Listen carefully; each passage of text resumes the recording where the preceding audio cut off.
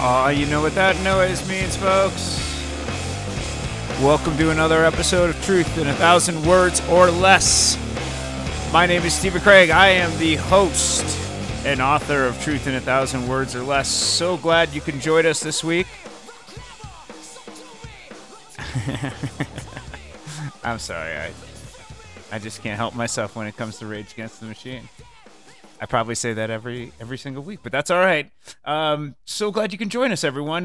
This week's column is a little bit different. In that I'm writing about bears. That's right, bears. And you get to hear that, and you all of a sudden go, "Well, what the hell do I give a damn about bears? I don't even live where bears are." Trust me, this one has more of a general relevance than you might think, and that I try to apply what is particularly true here in Colorado, the fact that we live amongst bears, and apply it to a more general principle about life. And I think when Truth in 1,000 Words or Less is at its best, that's exactly what it does.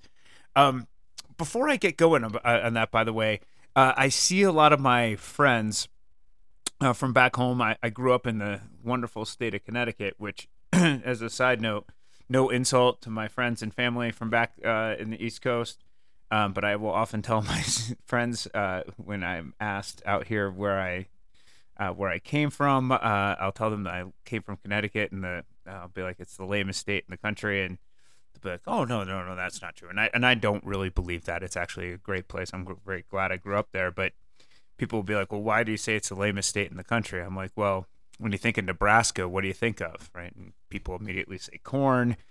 I say, when you think of Florida, what do you think of? These days, the answer is probably COVID and rednecks. But when you think of Connecticut, what do you think of? And people just pause and look at you. Occasionally, they'll say insurance, and that's probably the best answer.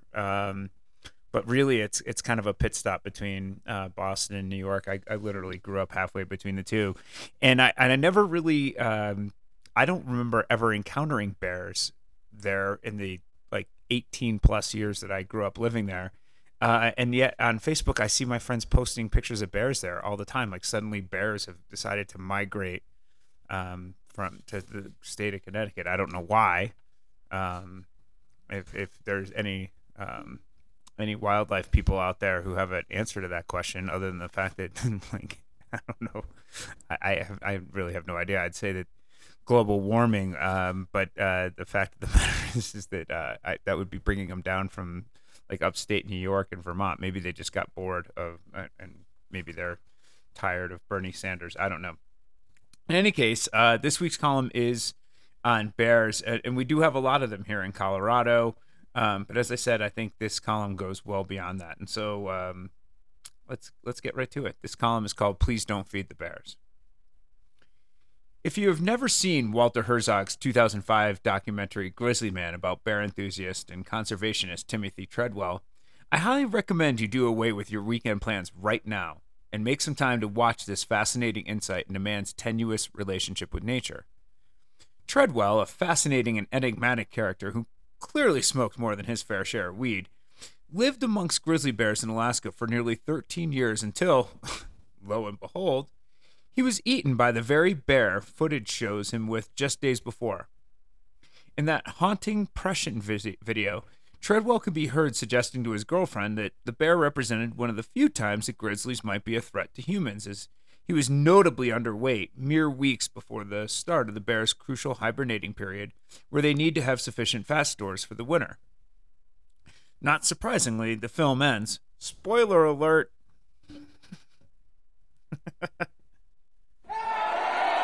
All right. That's enough. Yeah. With audio of both Treadwell and his girlfriend being horrifically consumed by the bear. Years later, my dad, who is a nature photographer by trade, was flying in on the very same seaplane that Treadwell used to take into the wilderness of Alaska. When my dad asked the pilot about Treadwell, the pilot, a salty veteran who had grown up in the outer reaches of Alaska, simply sat back and laughed. Oh, the grizzly man, you mean? He was a fucking idiot. That's what he was. Thought he knew more about bears than everybody else. Well, everybody up here knows a bear will eat you. I guess that idiot didn't know that, now did he? Which, by the way, is fucking hilarious.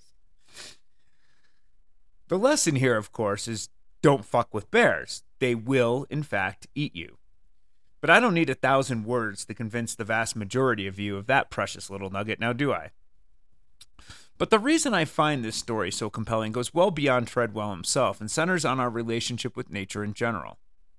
Truth be told, bear attacks are actually remarkably rare. I live in the mountains of Colorado, and while bears are so common in the area that nearly all of our public trash cans are bear protected, and by the way, I can tell you countless bear stories of bears getting into my trash and walking down the streets and literally walking down the streets of Breckenridge. So if you come in here to visit, like I've literally seen a bear 2 blocks off of Main Street. So in any case, that said, we actually just recently had our first bear fatality in the state since 2009.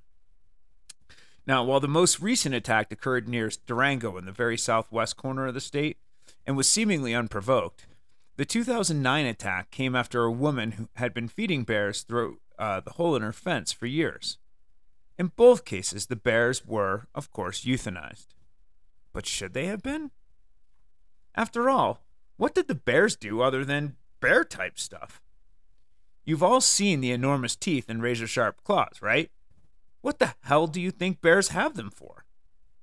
Oh, I'm sorry if that detracts from your desire to see them as the cute and snuggly creatures from YouTube videos and teddy bear factories. But these are wild animals, and they are supposed to be, well, wild. They're not supposed to conform to our human expectations and assimilate to our environmental impact on them. In fact, they have been living in these parts well before white people ever did.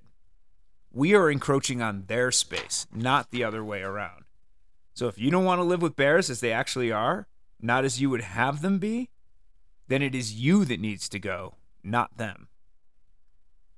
My old neighbor in Silverthorne used to complain that the bears would constantly keep getting on his deck to eat the grains from his bird feeder. Well, then stop putting out the bird feeder, dumbass. The birds somehow managed to survive before you moved out here from Washington, D.C., but that's just the issue, isn't it? He wanted to cajole the birds to come hang out at his house. He wanted to control and manipulate nature to his desires and expectations, to control that which is naturally wild. And it is always there that we, as human beings, keep getting ourselves into trouble. Just a few days ago, our local paper reported that the Division of Wildlife had recently euthanized a fox that bit a woman who had been feeding her for the better part of the summer. Really? What the hell did the fox do that it wasn't supposed to do? The fox kept coming onto her property because she, despite repeated warnings and admonitions from local authorities, continued to want to make it her pet. She wanted to domesticize a wild creature to control it and adapt it to her expectations.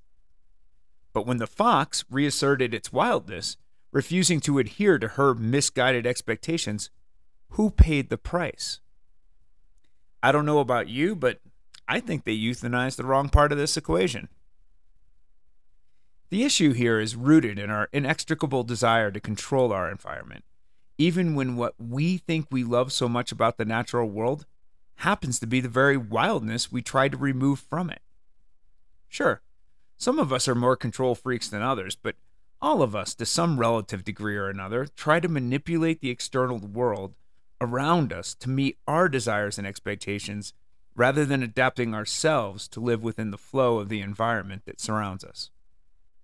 I'm not suggesting that you lay yourself down in bear country, Alaska, covered in nothing other than wild-eyed salmon steaks.